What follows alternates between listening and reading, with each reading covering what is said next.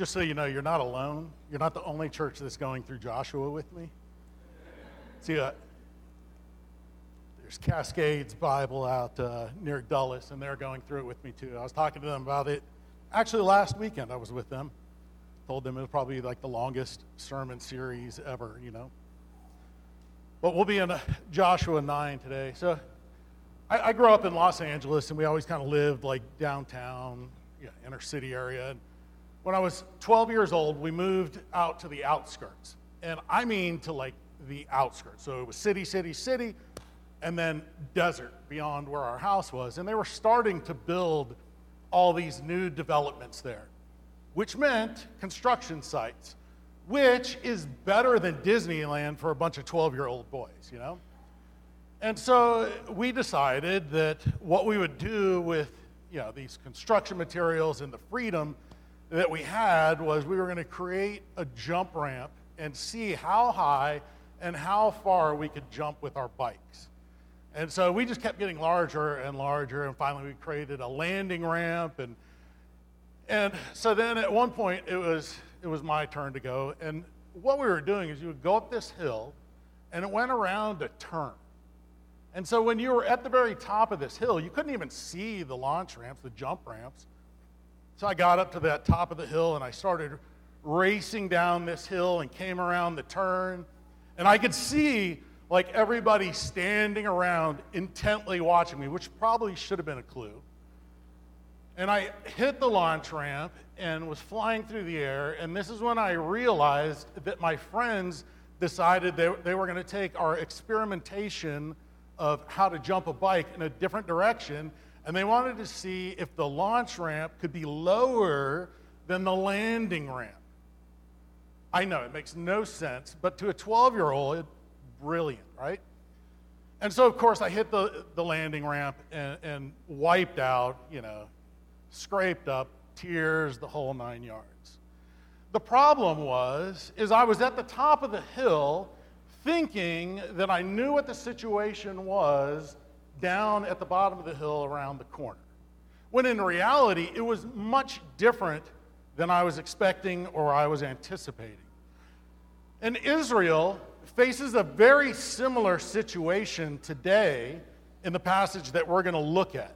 They've just come off the defeating Ai. They defeated Jericho. They'd walked through the middle of the Jordan River. So they're kind of experiencing a bunch of success. And the rest of the land is aware of the success that they've been having. So you have all these other nations. They already know about Israel. They already know about Yahweh. They already know 40 years ago they destroyed Egypt's army.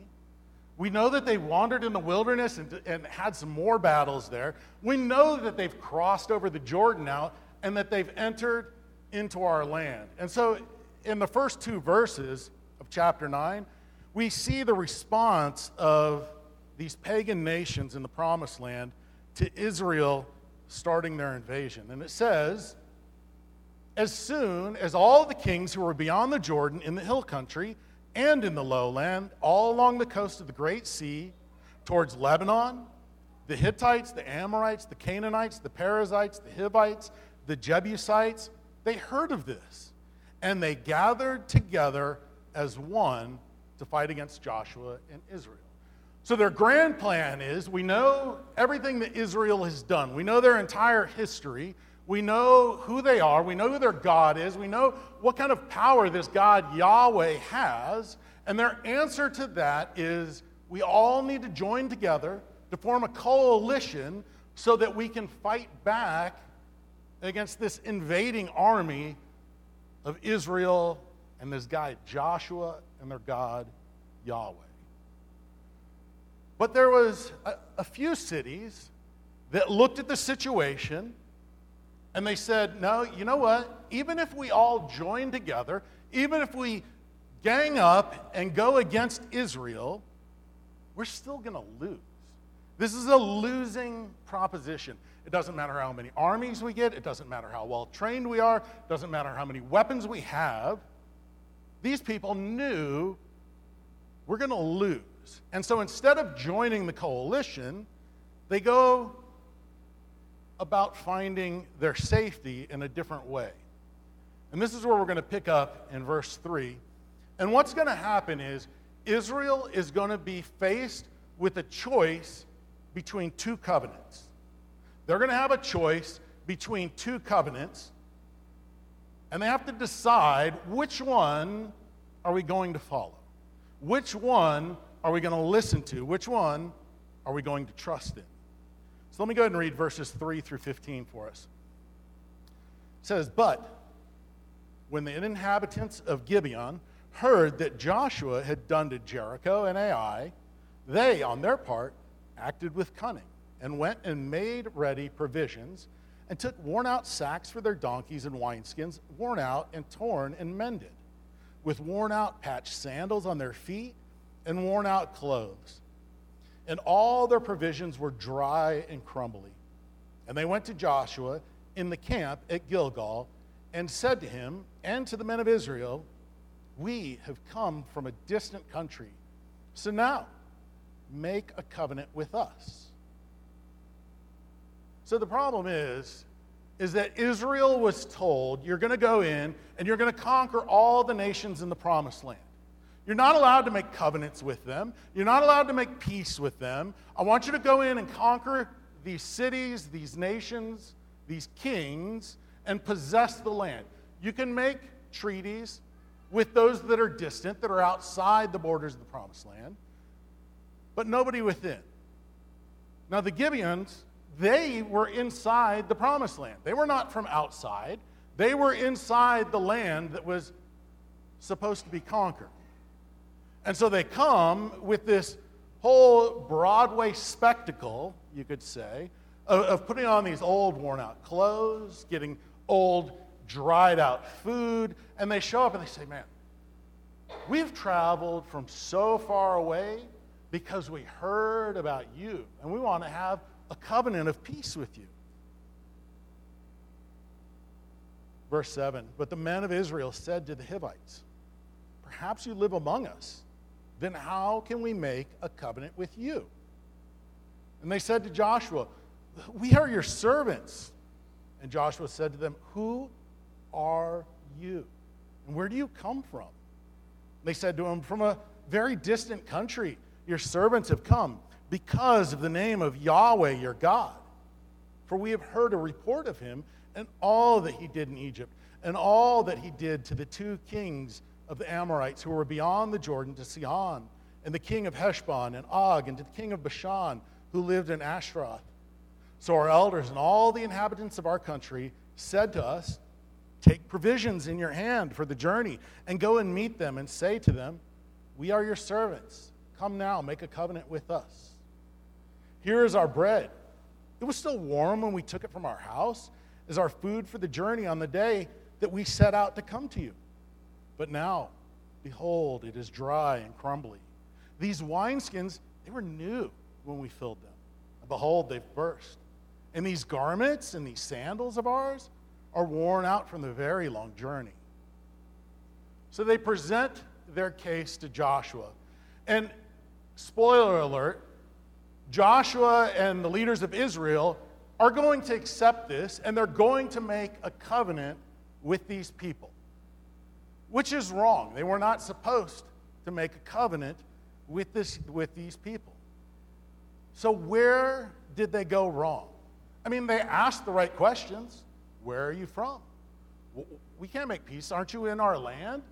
You know, what's your objective? They asked the right questions. They examined all the evidence. The evidence was convincing. It wasn't that they didn't ask the right questions, that they weren't suspicious enough, that they were sloppy in their investigations. The problem was they didn't have sight. They didn't have wisdom. You know, all they were looking at is what was in front of them, not recognizing that there's a whole spiritual world behind that. They accounted on their own wisdom, which was lacking. Verse 14 tells us where they went wrong. Verse 14 says, "So the men took some of their provisions, but did not ask counsel from Yahweh. So if you take nothing else away from Joshua 9, remember verse 14, that they made a decision on their own wisdom, with their own sight, with their own knowledge, by their own choice, and it's going to fail because they didn't seek counsel from Yahweh. Remember, they're already under a covenant. They're under the covenant of Abraham, which has told them, I'm going to give you plenty of offspring. I'm going to make you this great nation. I'm going to give you the land. And I'm going to bless you and the rest of the world. They had that covenant. Then they get the covenant at Sinai, where God lays out the law for them and lays out how they're supposed to act and how they're supposed to behave and who he is and how they're supposed to interact with him. I mean, understand, Israel was not like a normal government structure that we have today. They didn't have a president, they didn't have a Congress, they didn't have a house, they didn't have an earthly king, they didn't have any of those things. You could call them a theocracy. They had God as their leader, and then they were following him. They had the priests to be that intermediary between God and the people. They had the elders to help provide guidance. They had Joshua to be that figurehead to bring instructions and guidance. But Joshua was not the leader. The elders were not the leaders. They were not making strategical decisions for Israel. They were not making those types of decisions. Those came from God. But in this circumstance, everything seemed good. There's nothing to question. There's no doubt. These are people from far away. God said we can make a covenant with people from far away. So we're assured we can make a covenant with them. But they were wrong.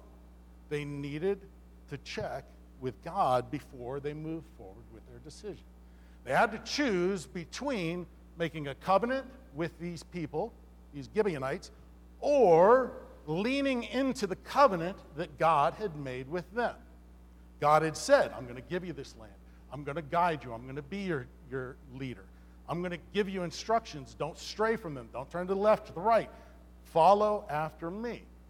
And in this circumstance, they decided they didn't need the instructions of God. So then for us, if we bring that forward as an applicational issue, how do we deal with that? I mean, are we then to check in with God on every decision that we're going to make in our lives? So imagine this. You're driving down the road. You leave church here. You're driving down the road. The light in front of you turns red.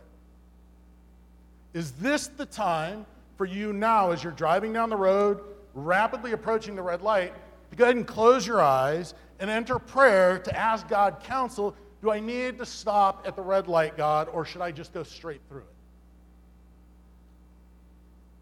No? Okay. What about this evening? You're getting ready to go to bed. 10:30, you're going to go to sleep. Do you need to stop and ask God, should I go to bed at 10:30? Should I go to bed at 11? Should I go at 11:30? I mean, are those the types of things when we say, you should be seeking God in all those situations? Is it all of even those types of things? So if you're asking those types of questions and you're trying to itemize and list and make all these rules, then you're starting to miss the point of what God is trying to instill in Israel and then also instill in you. Yeah, there's going to be circumstances. You're approaching a red light. You stop at a red light because it's controlled by the government. The government says you need to stop here for your own safety. You've already agreed to follow those rules when you got your driver's license. You should have already worked through those issues back then, right? You're getting your driver's license. God, do I have to stop at red lights? Oh, okay, yes, I do. Okay, work through it at that time, not while you're driving down the road. But then, what about those other situations? You're going to move to a new city. You're going to take a new job. You're going to move to a new house. How many kids are you going to have? Are those divorced from God? No. They're not separate from God. Check in.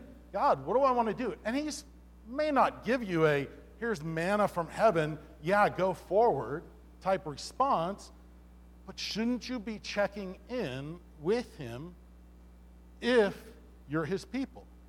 if you're in covenant with God, and you are in the new covenant with God, before you go make other decisions, make other commitments, other promises, you check in with God because you're covenanted with Him first and foremost. You see, God's desire is to change your heart and to live in a relationship with you. Your responsibility is to recognize your lack of wisdom, your lack of sight, your weaknesses, the help that you need from God. When you start charging off on your own without God, you've lost sight of the weakness of your wisdom, the weakness of your sight, and the greatness of God's wisdom. So if you're in relationship, check in with Him. Seek His will. So now they've made this covenant with the Gibeonites. Verse 15, and Joshua made peace with them, and he made a covenant with them to let them live, and the leaders of the congregation swore to them. Now, their deception doesn't take long to be uncovered. 3 days later, verse 16, at the end of 3 days, after they had made a covenant with them, they heard that they were neighbors and that they lived among them. And the people of Israel set out and reached the cities on the third day. Now the cities were Gibeon, Cherahpah, Beeroth, and Kiriath-Jearim. But the people of Israel did not attack them because the leaders of the congregation had sworn to them by Yahweh, the God of Israel. Then all the congregation murmured against the leaders. So they realize we've made a mistake. These are not foreign people. They're our neighbors. They're right next door. And so they go to their city. And now the people start to grumble and murmur against the leaders of Israel. Why did you put us into this covenant? Why would you make peace with these people that we're supposed to conquer? Why would you disobey what God told us to do? Look, your covenant with the Gibeonites is not legitimate, right? They lied to you. They deceived you. They came in with false pretenses. You don't need to honor that covenant. We should just break it and attack them because they lied to get it. That is our American way of thinking, right? Our American way of thinking is we're always looking for the loopholes and how to get ahead. And, I don't need to keep my promises. We make promises all the time that we don't keep. We even make, on paper, legitimate official promises that I will pay you back for this loan, and then we forsake it and run into bankruptcy. We break our promises constantly. So for us, it seems legitimate. They lied. It's an illegitimate contract. It's an illegitimate covenant. We don't need to keep to it. But the leaders of Israel rightly noted in verse 19, but all the leaders said to the congregation, we have sworn to them by Yahweh, the God of Israel, and now we may not touch them. This we will do to them. Let them live, lest a wrath be upon us, because of the oath that we swore to them. So they've made this promise, and they understand that it's not just a promise that I made of, hey, George, me, Jamie, I'll come over and mow your lawn for you on Saturdays. Okay? And then if I don't show up on some Saturday, sorry, George, I'll get you next Saturday, right? Broken my promise. Who have I put into dishonor at this point? The issue is that Joshua is not making just promises for himself when he covenants with the Gibeonites. He's doing it, acting in his official capacity as representative of Israel for Yahweh. So the covenant with the Gibeonites is not just between Israel and them, but it's based upon Yahweh, his power, who he is, and his relationship with Israel. So for them to break that covenant is then bringing shame on Yahweh. Just imagine the situation that they're in right now. They're in the promised land. All the people in the promised land know about them, they know about Yahweh, and they know his power. What are they going to think about Yahweh if they know Gibeonites made a covenant with Yahweh and now Israel's broken it? Yahweh is not trustworthy. That's what the rest of this world is going to look at and think. The Israelites didn't keep their covenant that they made under Yahweh, so Yahweh is not faithful and he's not promise-keeping. So they recognize that it's not right to sin to get out of sin, to break the covenant, sinning, to get out of the sin that they did before by making the covenant. You don't double down to make it right. So Israel realizes we've got a problem. But Joshua lays out a plan, I'm sure, handed down by Yahweh this time. And it says, this we will do to them. Let them live, lest wrath be upon us, because of the oath that we swore to them. And leaders said to them, let them live. So they became cutters of wood, drawers of water for all the congregation, just as the leader had said of them. You see, sometimes we're going to sin, we're going to make mistakes that are going to put us into bad situations, that are going to put us into difficult situations. And our first response is going to be, how do I get away from this? How do I get out of paying for the consequences of what I've done wrong? Rather than, how can I honor God through these circumstances? Is the best way for you to honor God by escaping the trials, consequences, tribulations that you're facing? Or is the best way to bring glory to God by relying on Him to guide you through those? You see, they had a choice between the two covenants. Covenant with these unknown people, or honor your covenant to Yahweh. They decided to make a covenant without checking with Yahweh, but now they recognize their error. And instead of trying to escape the consequences, they lean into Yahweh and trust that He'll work this out, and they accept the consequences. And these consequences go both ways. For Israel, they've disobeyed, and now these cities that could have been theirs are going to remain in somebody else's possession. For the Gibeonites, they go from being free cities under their own rule and direction to now they're enslaved to Israel to be woodcutters and drawers of water. So they've gone from being free, autonomous cities to now being enslaved to Israel to be cutters of wood and drawers of water. So it's not really good for either side, but they live. Then you get to verses 22 through 27. It says, Joshua summoned them, and he said to them, this is the Gibeonites, why did you deceive us, saying that we are very far from you, when you dwell among us?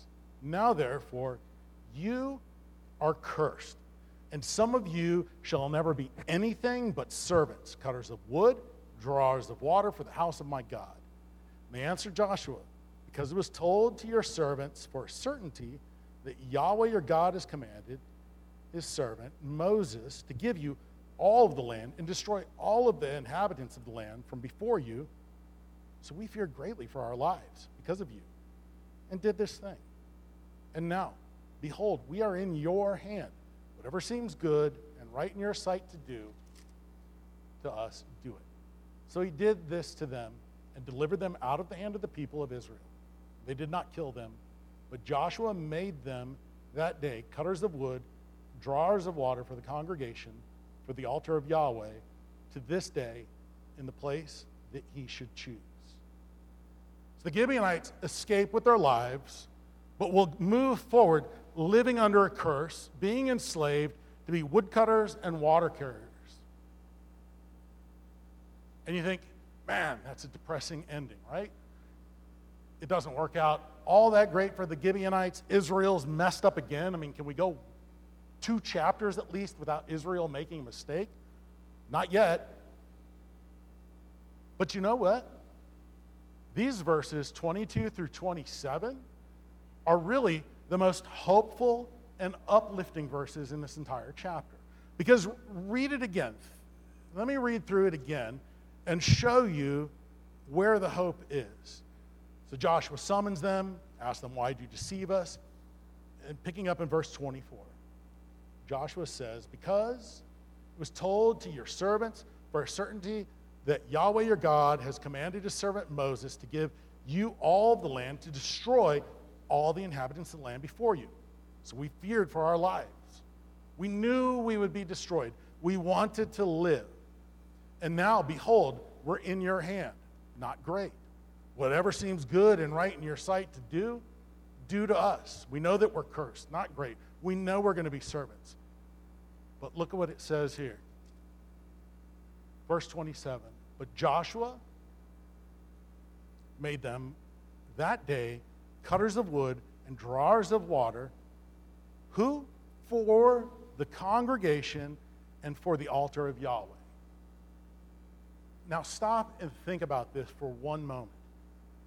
What chance did the Gibeonites ever have to not only mingle among the people of God, to live among the people of God, but to live and experience his tabernacle and his altar, and to be able to serve at that altar to Yahweh?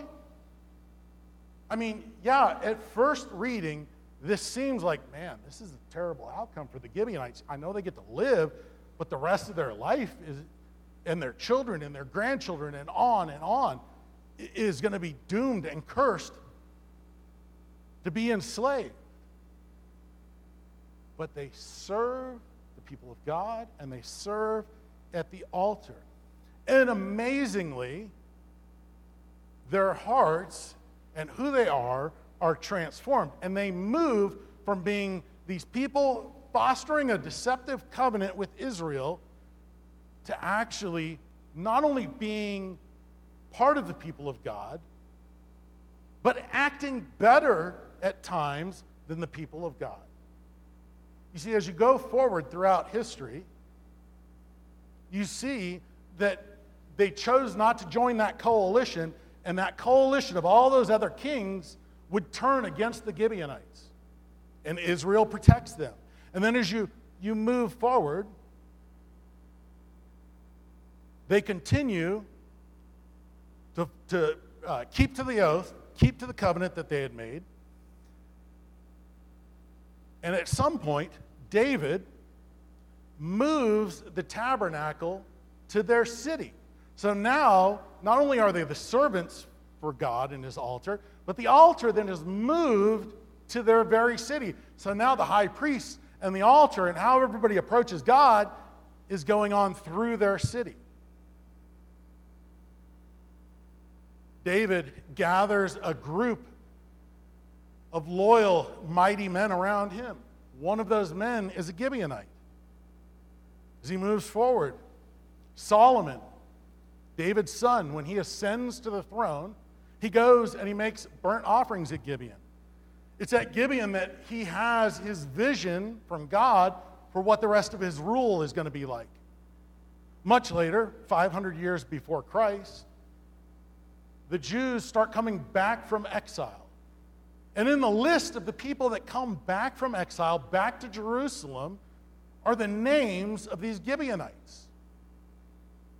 And they're brought back to Jerusalem, and they work with Nehemiah to rebuild the wall. Now, you know whose name was not on the list of people that returned from exile? Plenty of Israelites. Plenty of Israelites were left in captivity. And in fact, most of the tribes of Israel are sent off into exile and never return.